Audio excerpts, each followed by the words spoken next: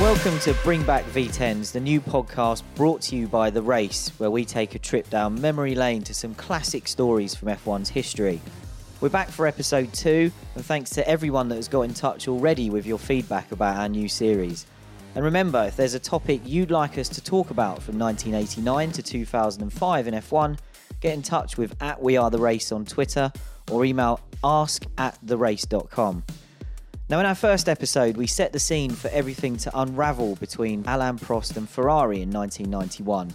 But at the end of that episode, things were looking quite good, with Ferrari's new 643 challenging for victory on its debut at the French Grand Prix.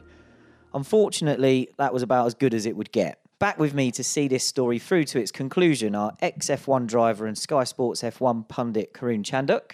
Good to be back. Thanks, Karun. And F1 journalist Ed Straw is back with us as well. Gents, thanks for coming back for episode 2. Glad we didn't lose you after episode 1. As we were setting the scene through episode 1, it didn't look that bad. There were a few occasional cracks, but we sort of talked about the fact that it didn't all look too bad in the summer of 91.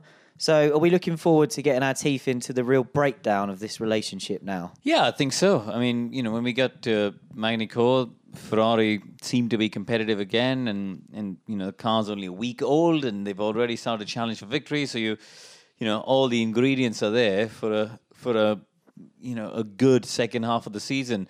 They're probably too far behind to challenge for the championship, but Prost is probably sitting there thinking, I can win 3 or 4 races by the end of the year. It's amazing how quickly it all turns around, because even though in the previous episode we talked about all these conditions, etc., still going into the first part of 91, the main worry for everyone was, would Prost fall out with a Lacey, because a Lacey was the coming man, but that was just kind of an irrelevant topic. So it's a fascinatingly broad story that can't be looked at in isolation. And actually, as we talked about in the first episode, it reveals quite a lot about where F1 was going at that stage as well. So it's not just about Alain Prost and the team. It's telling a much wider story. Now, we've introduced our guests there, and as an amateur podcast host, I should probably introduce myself as well. My name is Glenn Freeman, and we've talked there about Magny-Cours and a good debut for the new car in France. And at the end of our last episode, we explained that potentially the new French Grand Prix home, as it was back then, was an outlier of a circuit because it was so smooth. And Ferrari go to Silverstone for the British Grand Prix for the next race, and things don't go quite so well there. But Ferrari puts that down to the fact that, as we mentioned before, it missed the pre-British Grand Prix test with its new car. So not too many concerns yet. And then we get to Germany, and the main story to come out of the German Grand Prix is that Alain Prost and Ayrton Senna are at it again. Now, for those of you who don't remember, they end up battling on track, almost banging wheels a few times, and in the end, Senna, in Prost's eyes, shoves Prost down the escape road at one of the chicanes, and Prost ends up parking behind a cone, which anyone who's watched the Senna film will remember. That's the famous driver's briefing scene where Jean-Marie Balestre is obsessing with the fact that drivers have to park behind this cone if they go off at one of the chicanes. I think Prost ends up behind that cone, waits a while and stalls the car, or the car breaks down. And when he gets back to the paddock, he lets fly against Senna, and it's the first flare-up really we've had between Prost and Senna since Suzuka 1990, which decided the championship.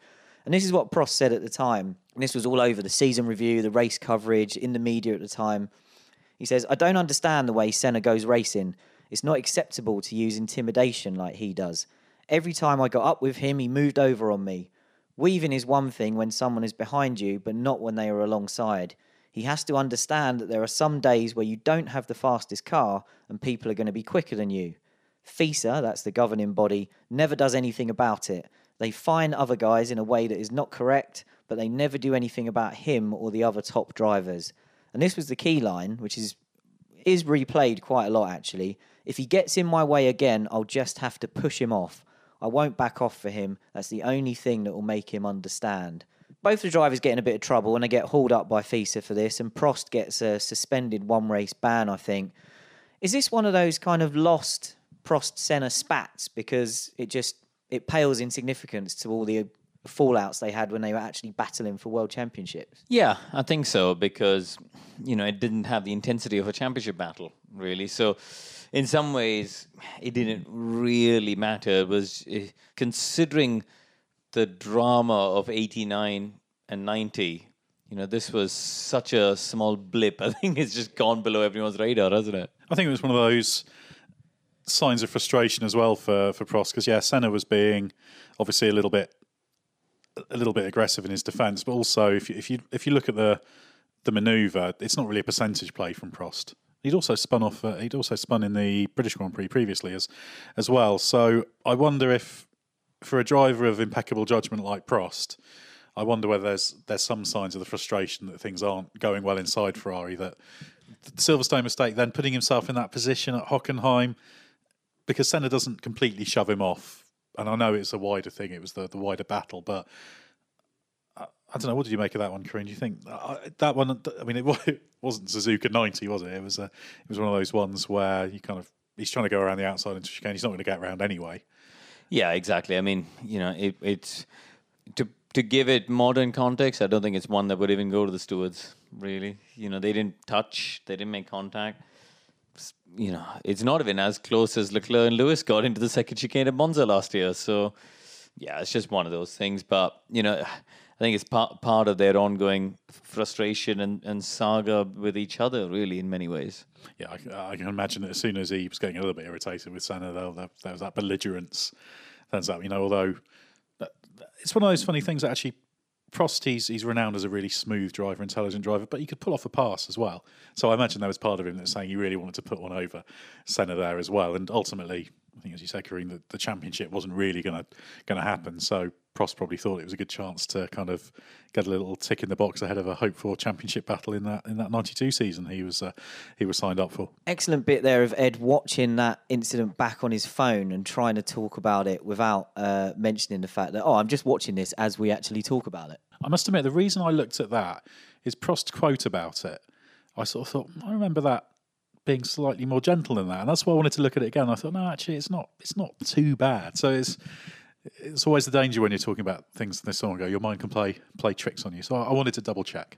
That's how thorough we are on bring back V10s. And I think, from Senna's perspective, he probably didn't mind if Prost is wound up, because Prost isn't a problem, as you said, at this point, Karun. They're not having a championship fight, and he's just managed to annoy him again. So not too many problems from Senna's side. But things are breaking down off track now between Prost and Ferrari. This is another bad result after a slightly disappointing British Grand Prix. And Prost takes aim at the Italian media. He references the French Grand Prix and he says, after Manicourt, they criticised me for not winning.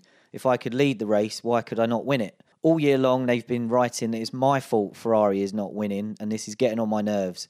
I don't read that stuff anymore. Well, it sounds like you do.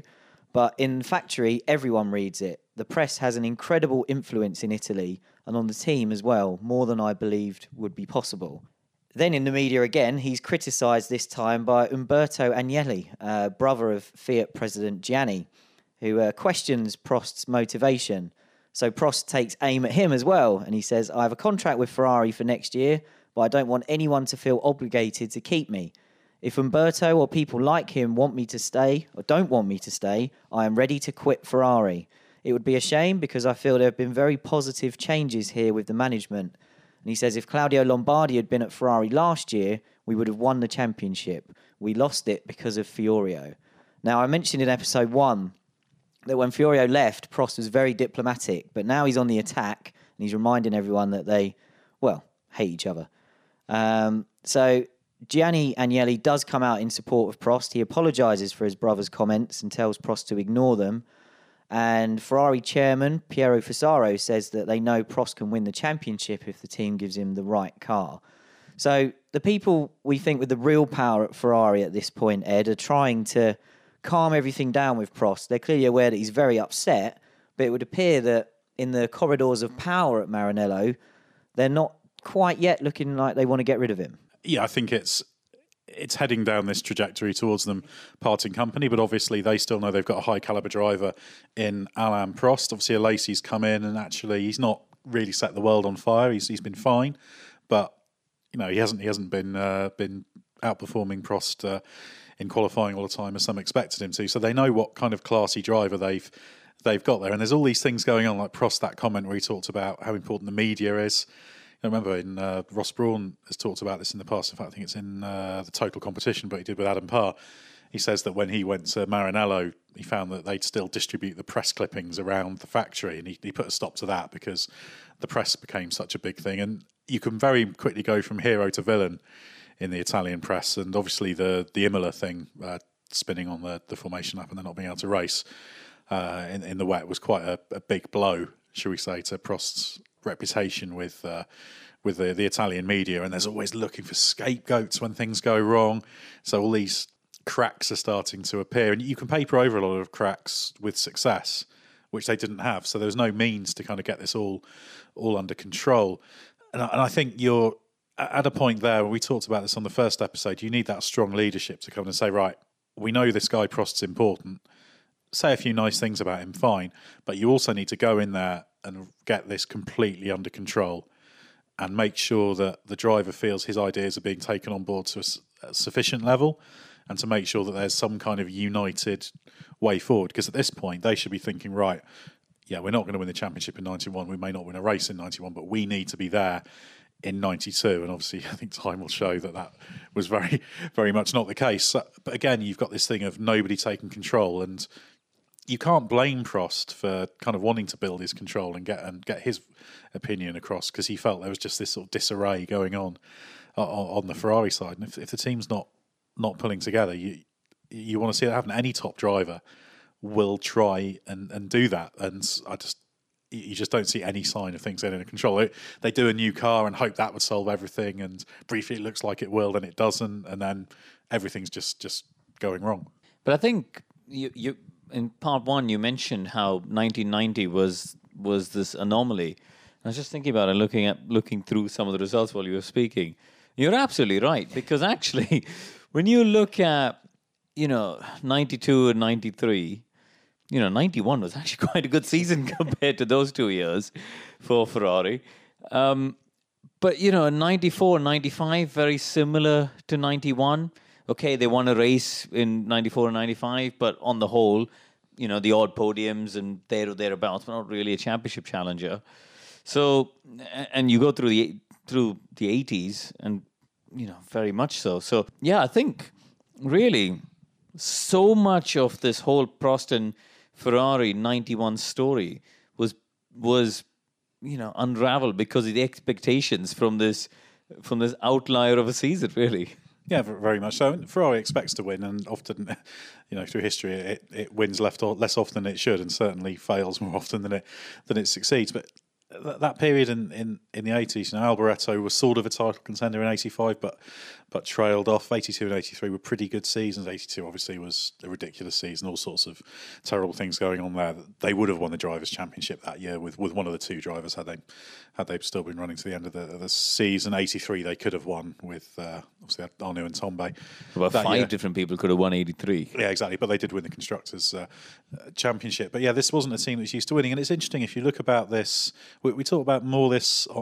We talk more about this on part one with the Mansell and Prost relationship, but you see this sequence of events. You have Alboreto in, and it's his team, and then Berger comes in, and sort of it becomes his team, and Alboreto gets a bit irritated, and then Mansell comes in alongside Berger, and Berger gets a bit irritated because of that, and then Prost comes in, and you've just got this sequence. It's like, come on, this is a systematic pattern. They're not all problem individuals and troublemakers. So again, it comes down to that: get a handle on it. And this failure. You mean like Vettel thought it was his team, and now Leclerc's come in? Well, there's a little bit of that, but at least Vettel had his run, didn't he?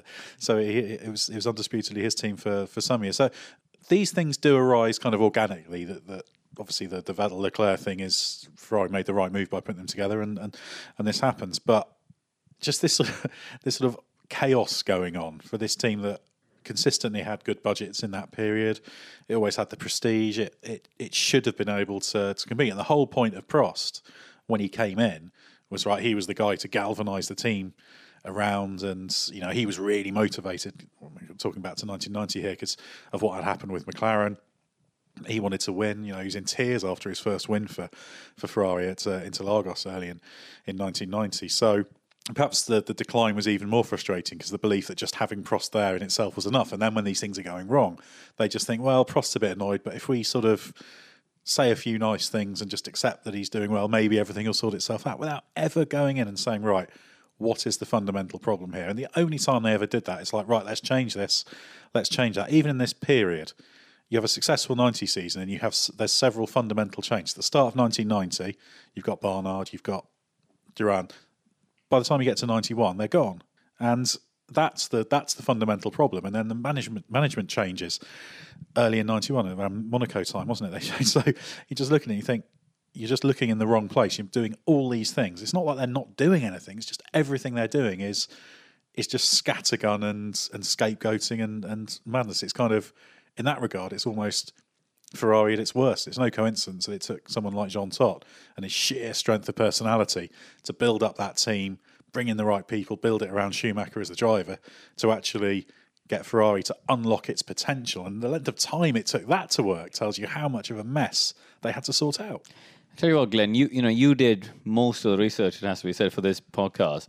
But in that process of reading about this era, and arguably until sort of 92, do you not respect Jean Todt as a team boss more than ever before? Absolutely. I mean, you have to... We all know the story that he went in, they weren't very good, he made them a lot better. But when you go back and you look at how chaotic it was, and it was week to week, and obviously back then, stories didn't travel around the media in quite the same way. So quite often maybe things would seep out from Italy. And a lot of the coverage was led by what was being leaked to the Italian media, which was another problem in Ferrari as well. And you just think, like, if an F1 team...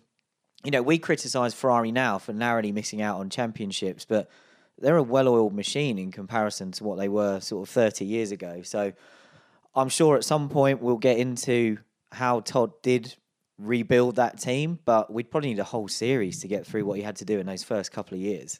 So there's another podcast, isn't it? The team principals who showed strength of character, or the big turnarounds. You got your Ron Dennis's, Frank Williams, Jean Todt. These are iconic people, aren't they? Because absolutely. they back then you used to be able to run a team really almost from top to bottom.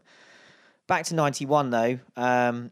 We all know that Ferrari doesn't win any races this season. That's not a spoiler. But Karun, we were talking before we started recording this episode about the fact that Ferrari could have won at Spa, and it actually could have won with Alesi because Prost broke down very early on. But Alesi had a real chance. I think he might have even been in the lead when he broke down. Prost retires on lap 3, and he's already slagged off the Italian media. And after this race, he slags off the French media, saying they are making conflict in the stories they are writing. But we'll get on to unreliability, because I know, Karun, when you were looking back at the results, you couldn't believe how many times the thing blew up, basically. But in that Prost book that we've referenced before, and I believe you've got one on your shelf, Karun. Which I haven't yet read, but I'm going to now that you've mentioned it so much. I've got to read it. Yeah, it's a really good read. Steve Nichols is quoted in that, and he talks about the Ferrari engine, and he says, the first year I was there in 1990, it all went better than expected. But then after that, the whole thing was a disaster, which comes back to what we've just been talking about. And you couldn't believe it could happen in a team like Ferrari. And he says the engine was horrendous. And he was talking about drivability. He said you'd come back from a test and tell the engine people about the impossible drivability. And they'd look at you and say, well, it's not like that on the dyno. And he couldn't believe what he was hearing from them. And he said back then at Ferrari, the engine just meant one number, which was peak power on the dyno. He talked about drivability, power through the range, and you could see in their eyes that you just weren't getting through to them. Was this an example of Ferrari being behind culturally? We know Enzo Ferrari had famously tried to resist the rear engine revolution, not believing that you could put, I think it was you can't put the cart behind the horse, I think was one of the quotes that he said. Did I get that wrong, Ed? Horse behind the cart. Yeah, the cart was already behind the horse. That's where he wanted it to stay. But at this point, they've got a V12 engine and they just want it to scream and produce as much peak power as possible. But is that a sign, again, of a team that wasn't adapting to how F1 was moving on? Yeah, I mean, these are sort of philosophical decisions that needs to be made by management. And all of this comes back to just management, isn't it? If you've got a guy who's heading the engine department, looking around and saying, hang on a second, that Renault V10 and the Williams, they're winning a lot these days. They've got really good drivability. That's all the comments that people talk about. Has got fantastic drivability. That Brazilian chap, he's quite good, but he's complaining about drivability on the Honda side. So clearly this is something that's important to success. Some of the stuff is just, looking at the opposition and looking at what other people are doing.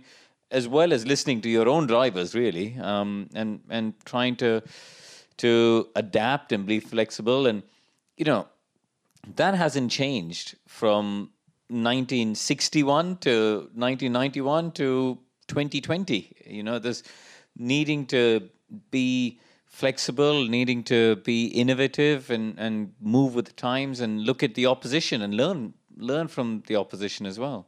Again, it comes down to the way Formula one was changing in this period, and that goes back. You look back to McLaren with the Tag Porsche engine and the way John Barnard was really working with Porsche in terms of the packaging and that kind of thing. So that the whole kind of 360-degree packaging, the whole thing becomes important, and it's not just about you do this, you do that, you do the other.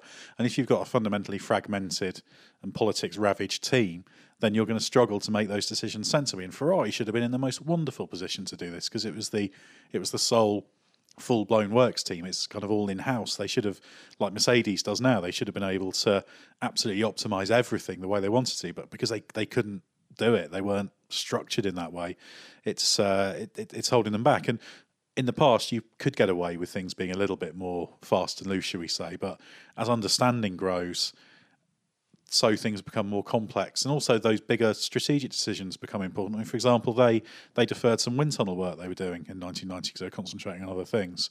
And this is just at the point where we're really moving into the aero era in Formula One. And I know, obviously, wings are on the car from '68, but it's sort of in the very end of the 80s and then the first part of the 90s. That we're coming in the new era, aren't we? Exactly. And Newey is the sort of the poster child, for want of a better word, for that era, when it's just becoming aero dominant, and they're not really getting that. It's about a car that works aerodynamically, not just on peak downforce, but through a whole range of conditions. The same with the engine. You want the drivability, you want the performance. But if you haven't got the leadership to do that, and all you've got is just do better, you're just creating a situation where things run free. And we've seen this with Formula One teams in more recent years when they've been fragmented. Actually, Mercedes is a great example. Once that team, back in the day, it was very political, and there was far too much sort of trying to avoid the blame falling on your department rather than some other part. And Ferrari's just a great example of this. And maybe there was once a time when a driver could galvanise a team, but and be the focal point, and that's kind of what they expected Prost to do. So perhaps, actually, at the heart of this, Ferrari almost underestimated, or overestimated rather, what the driver can bring. They can drive the car, they can be a focal point, they can pull a team together to a certain amount, but they could, just as you can't beat the laws of physics on the track, you can't beat the laws of physics when it comes to a team like that. And so, did they expect too much of Prost, that he was this magic bullet that if they sort of double down on, they'll be fine?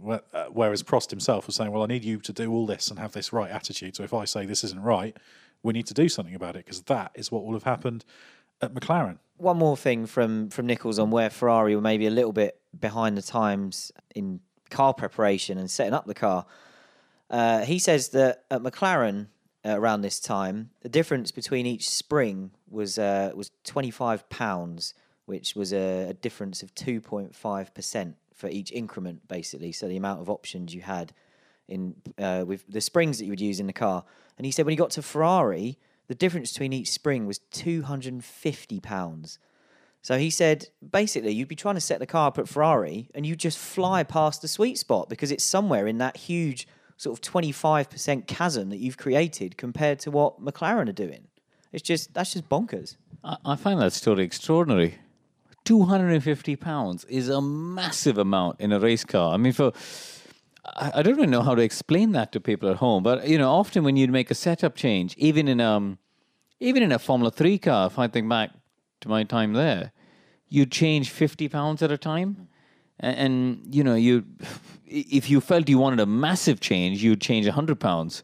So yeah, changing £250 at a spring is huge. Yeah, it's monstrous, and you wonder how you could ever get a good setup. And actually, when Nichols explained that to Ferrari and he said, we need to do this differently, they said, okay, they'll be ready in 3 months, which again isn't a very F1 timeline. Now, at the start of September, Prost reiterates that he is going to stay at Ferrari for 1992. So obviously all the things that have gone on through the summer have hopefully been patched up. But he admits that he's had discussions with Ligier about setting up or being part of an all-French team. Prost talks about this in his book. I don't want to ruin it all for you, Karun, before you read it. But he says the main thing he talks about is actually in January 92, after he's been fired. But he says that he talked on and off a lot with Ligier. And he said the deal came very close to happening. For me, it was important to have stability in the team, so I wanted a 5-year deal to be secure. I felt this was necessary to be competitive and to have enough money to get the right people in to do it properly. We weren't fooling ourselves. If we couldn't get the money needed to take the team to the top level, then why do it? He said, if I was going to have my own team, I wanted it to be based in France and to be using a French engine. But I never liked the idea of setting up a French national team. In the end, we couldn't find the right solution.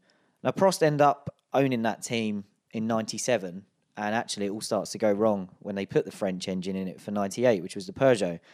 But let's just detour for a moment. Can you imagine a scenario where Prost would have ended up racing for Ligier in 92? I mean, we know that he tested the car. I mean, and in the tests, if you speak to people like Frank Durney, they'll tell you about how he was unbelievably quick compared to their race drivers, over a second and a half sometimes. So, yeah, but I think in the end, and I'm slightly getting ahead of myself, but, I think Prost not being a Ferrari in 92 was the best thing that happened to him, because effectively he was able to get himself that seat at Williams and win the 4th World Championship, even though he drove at sort of 90% for 93. So, in the end, for him, it all worked out probably for the best. He had a much less stressful time, really, at Williams, and won the championship. Prost at Ligier would have been brilliant, wouldn't it, though? That would have been a great story. That 92 Prost, I'm getting ahead of myself there. Obviously, that team did become Prost later on. He made the rather unwise decision to get involved down the line. But that 92 Ligier isn't very fondly remembered as a good car. It wasn't very successful. But actually, it had a reasonable turn of pace over the season. Prost showed potentially, when he tested, to have a greater turn of pace than the drivers who were in the car, Boutsen and Comas in 92. So it could have been interesting. It's quite fun to think about it, because there was this push from the French government to get involved in it, and obviously you had Renault and Elf and all these French companies getting involved, and Prost as the focal point, and there was always potential. You never know. Maybe actually he could have been a galvanising force there, and that team might have come together. But then you've got the question of whether it would get ravaged by politics, etc. Again. But I think it'd have been fascinating, wouldn't it, to see a world champion like that going into a car like that and seeing where they got to. But remember, in that period, Ligier wasn't at all bad. The 93 car was pretty strong with the Renault engines. 94 wasn't a good year, despite the fact they got 2 drivers on the podium at Hockenheim. And then 95, it wasn't too bad. Obviously, by that time, you've got the links with Benetton and CWR. So even the 97 car, if you go all the way, if you want to keep going, the 96 car was not, it was decent. And you imagine a driver like Prost in that era. The drivers were massively powerful in attracting people, weren't they? If you had a Prost or a Mansell or Senna or a Piquet, you would attract a John Barnard or a Gordon Murray. You'd attract a top design team and engineering team. Look at Schumacher and Ferrari. As soon as he went, then Ross and Rory Byrne and all these other people went along. So, but yeah, I suppose that's a whole other podcast in some ways, isn't it? It's one of those things. The fact that Prost didn't go with Ligier suggests that he didn't see that potential. But I do wonder if, say, a younger Prost, maybe who had that drive, I think might have had the desire to take that punt and really go for it. Whereas I think, as we saw with what he did when he came back with Williams, that was kind of right. I'll turn up for, and I'll do a year. I'll win the championship without trying too hard. And then he went off after a year anyway, because they were bringing Senna in. So I think the politics of France, or the French organisations and stuff as well. I think for him, having just come out of the Ferrari, fire, jumping into the French frying pan with all of that, may have just tipped him over the edge at that point. So I think that must have played a part in the decision. Yeah, maybe a year out was the best course of action. And of course, Karun, you mentioned there that it was the best outcome for Prost because he ended up in the 93 Williams. It was probably the best outcome as well because he didn't have to drive the 92 Ferrari. Now, the silly season got crazy in September and October of 91 because there are reports that Michael Andretti is talking to Ferrari. Now, he's been a test driver for McLaren in 91, but I don't think he drove the car much beyond pre-season before Senna turned up, effectively. He's spotted at Maranello, but he says he's there with his dad, Mario, to collect an F40. Should point out, 91, he was the IndyCar champion. Yes. So he was right up there. His stock was high. Yeah. And the talk continues through September and into October. Prost upsets Ferrari because he gets asked about Senna closing in on his number of victories. And Prost responds saying, I'm hardly going to win any more races driving what I'm in. But he says that he's still committed to Ferrari. Then Michael Andretti says in America that he's interested in the Ferrari drive if it's available. But by this point, he's already signed a new contract with Carl Haas to stay in IndyCar. So he says it would be up to them to negotiate with my IndyCar team. And Carl Haas says, I don't believe that's going to happen. One final detour before we get into where this goes completely wrong. Michael Andretti had a tough time in driving a half-decent McLaren in 1993. How bad would his F1 experience have been if he'd come in and driven the 92 Ferrari? But in some ways, I think it would have helped him because, in 93, he's come in from driving big, heavy Indy cars into arguably the most technologically advanced chassis, in terms of F1 that they had been with the active suspension. The MP48 was a very good chassis. It had an underpowered engine, but the chassis was fantastic. And he was up against Ayrton Senna. The qualifying rules at the time were really tricky for him. Only 12 laps allowed in the whole session. So there were so many things that didn't help Michael's, the impression that Michael created, let's say. And, when you talk to Mario about it, and obviously Mario's a bit biased, or quite biased in terms of that. But he's also quite objective about, not quite objective. I say he's quite, I don't know the right word. He's quite he's in a reflective mood in terms of what went wrong, actually, for Michael in that era. And actually, I think if Michael had come into Ferrari, in an uncompetitive Ferrari, he's sort of under the radar. You're not under pressure to beat Ayrton Senna. You're up against, Larini or Morbidelli or Alesi at that time. You sort of go under the radar and learn about Formula One before maybe he got his opportunity in a better Ferrari or a McLaren later on. It might have been a slightly better situation for him. I suspect still some of the limitations would have applied. Obviously, famously, he was commuting, as it were, from the US, which was reckoned to put him at a bit of a disadvantage. But what happened with Andretti at McLaren, there's some people who just remember, Michael Andretti just wasn't any good. But Michael Andretti was an absolutely brilliant driver, perfectly capable of being extremely good in Formula One. I can't imagine it would have gone as bad as it would have done at McLaren. But it's interesting because actually Michael Andretti felt he had a verbal agreement with Haas that he could go to Formula One if he got the opportunity. Because in fact, Andretti talked about the possibility of driving the Benetton at the end of 1990 when Nannini was injured, the seat that Moreno eventually took. But apparently, Carl Haas by that point had forgotten about the verbal agreement. Verbal agreement's not worth the paper they're printed on, is it? As it were. So, but this also tells you that Ferrari's all a little bit of a mess across the board. Really, they're sort of half looking at drivers to replace who knows who, and all this going on in the background. I'm sure there was factionalism going on by this point. There'll have been people trying to replace Prost, people who didn't think Prost should be replaced, who were then sort of leaking information. So you just got this growing cycle. It gets more and more energy in it, the whole thing. To break the bonds that tied Prost and Ferrari together would take quite a big break. But all this kind of almost sort of potential energy building up within Ferrari for something absolutely seismic to happen. And yeah, looking at drivers like Michael Andretti would have just been another small part. And you can't necessarily pick out which is the sort of straw that broke the camel's back, as it were, but it's just building up to this critical mass. Well, let's reach critical mass, shall we? We'll start at the Spanish Grand Prix. First Grand Prix at Barcelona, I believe, the track that still hosts the race today. And it's changeable weather at the start of the race, and Prost wants to start the race on slicks, and Ferrari won't let him. So he comes in after falling back at the start and charges back through to second, having made the call after about 3 laps that he was going to change tyres anyway. But he's really critical of the team at this point, and he says that they wouldn't let him start on slicks because of the stupid pressure the team is under. And he talks about it being afraid of taking brave decisions. And in a lot of the reports of these comments at the time, there are suggestions in the paddock that the Ferrari race team, when it's away, is operating in total fear of the watching eyes back in Italy. We were watching it on the TV, the bosses, the media, the fans. Was this just another of Ferrari's huge cultural problems at the time, that there wasn't enough focus on what they should have been doing? They're too worried about what everybody thinks they're doing.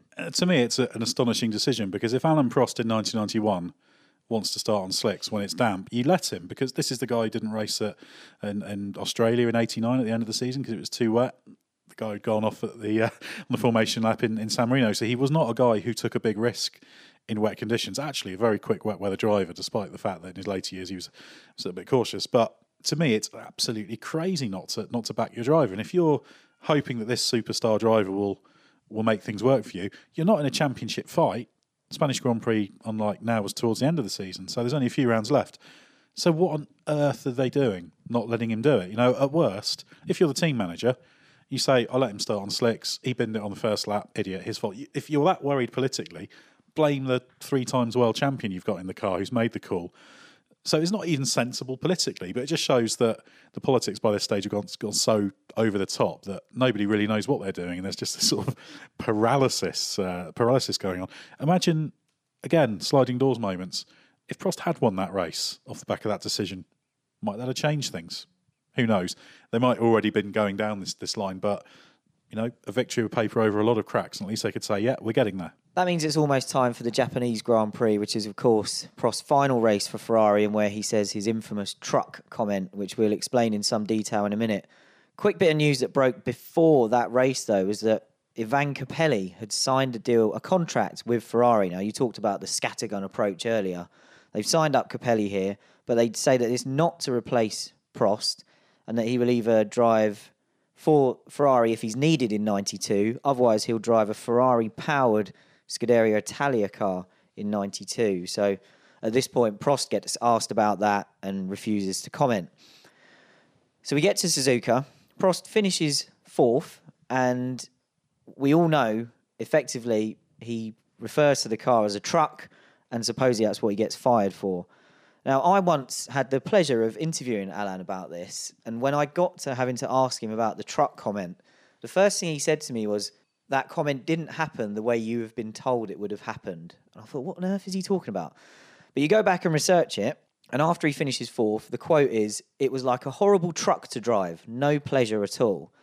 The context that gets forgotten over and over again when that quote is used is that he said that because his shock absorbers had failed early in the race, so he had heavy steering.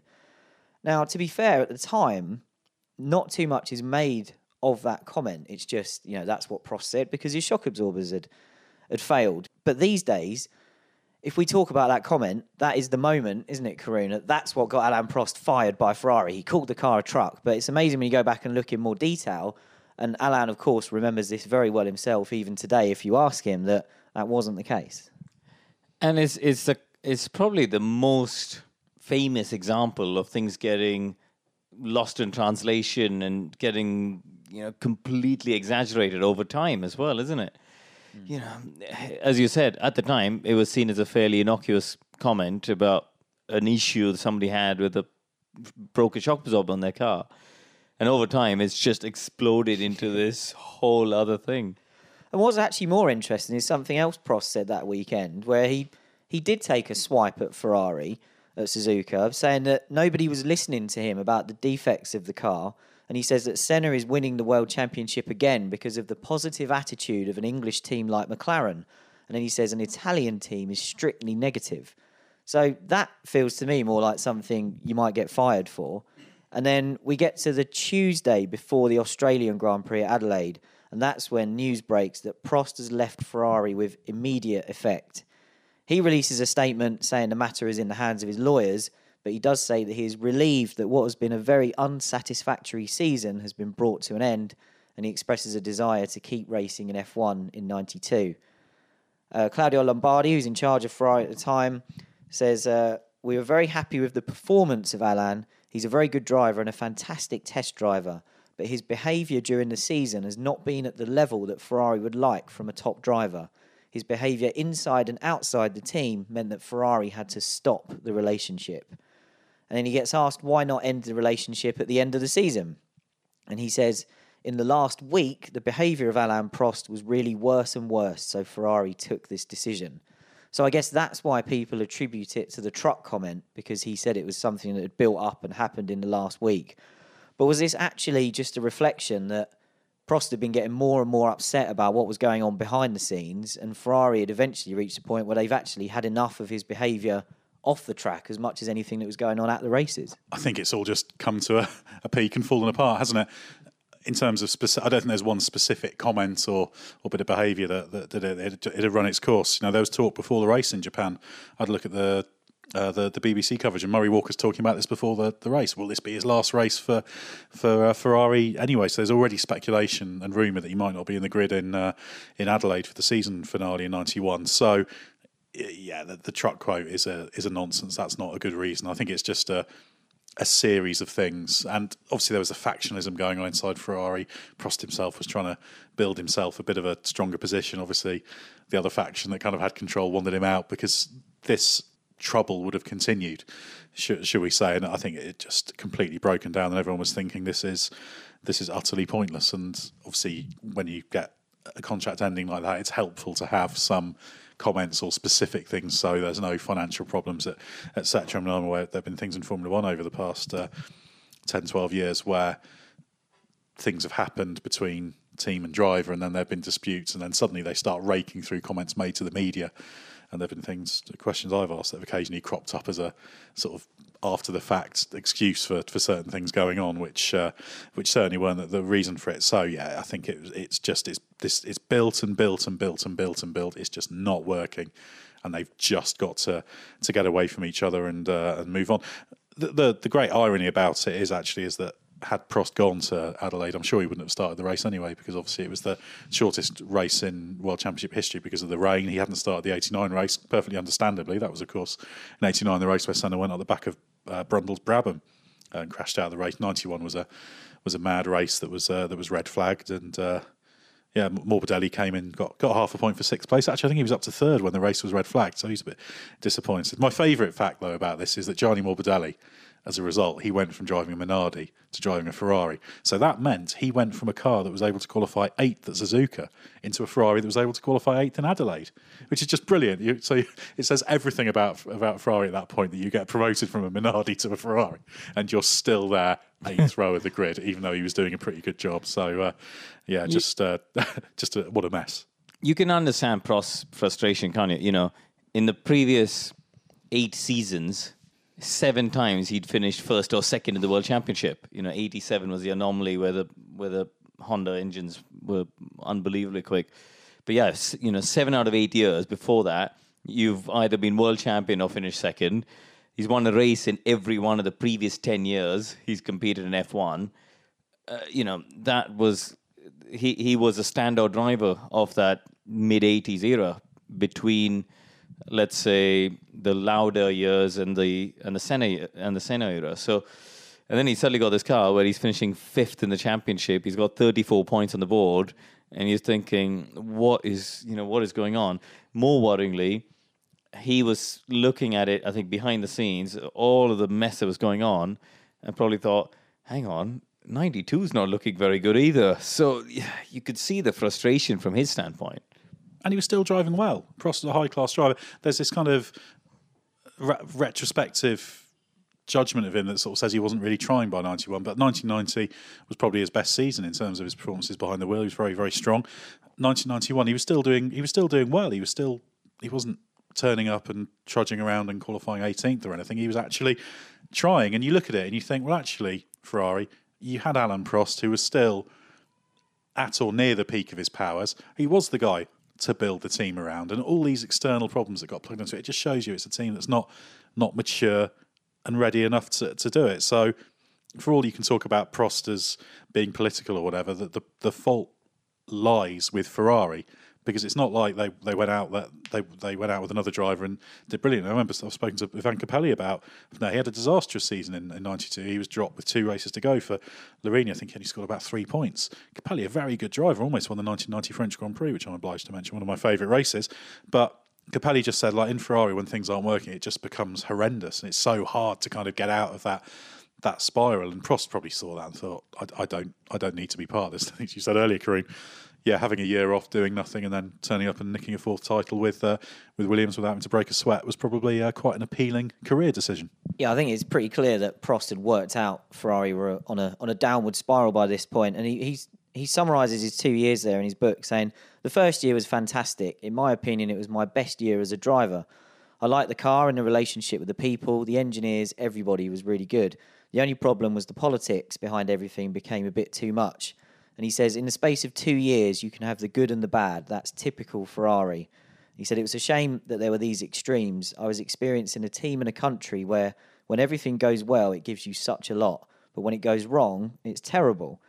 Now, this is the interesting bit, I think. He says, maybe the mistake I made was believing I could change the mentality, the way they work and the way they approach the problems.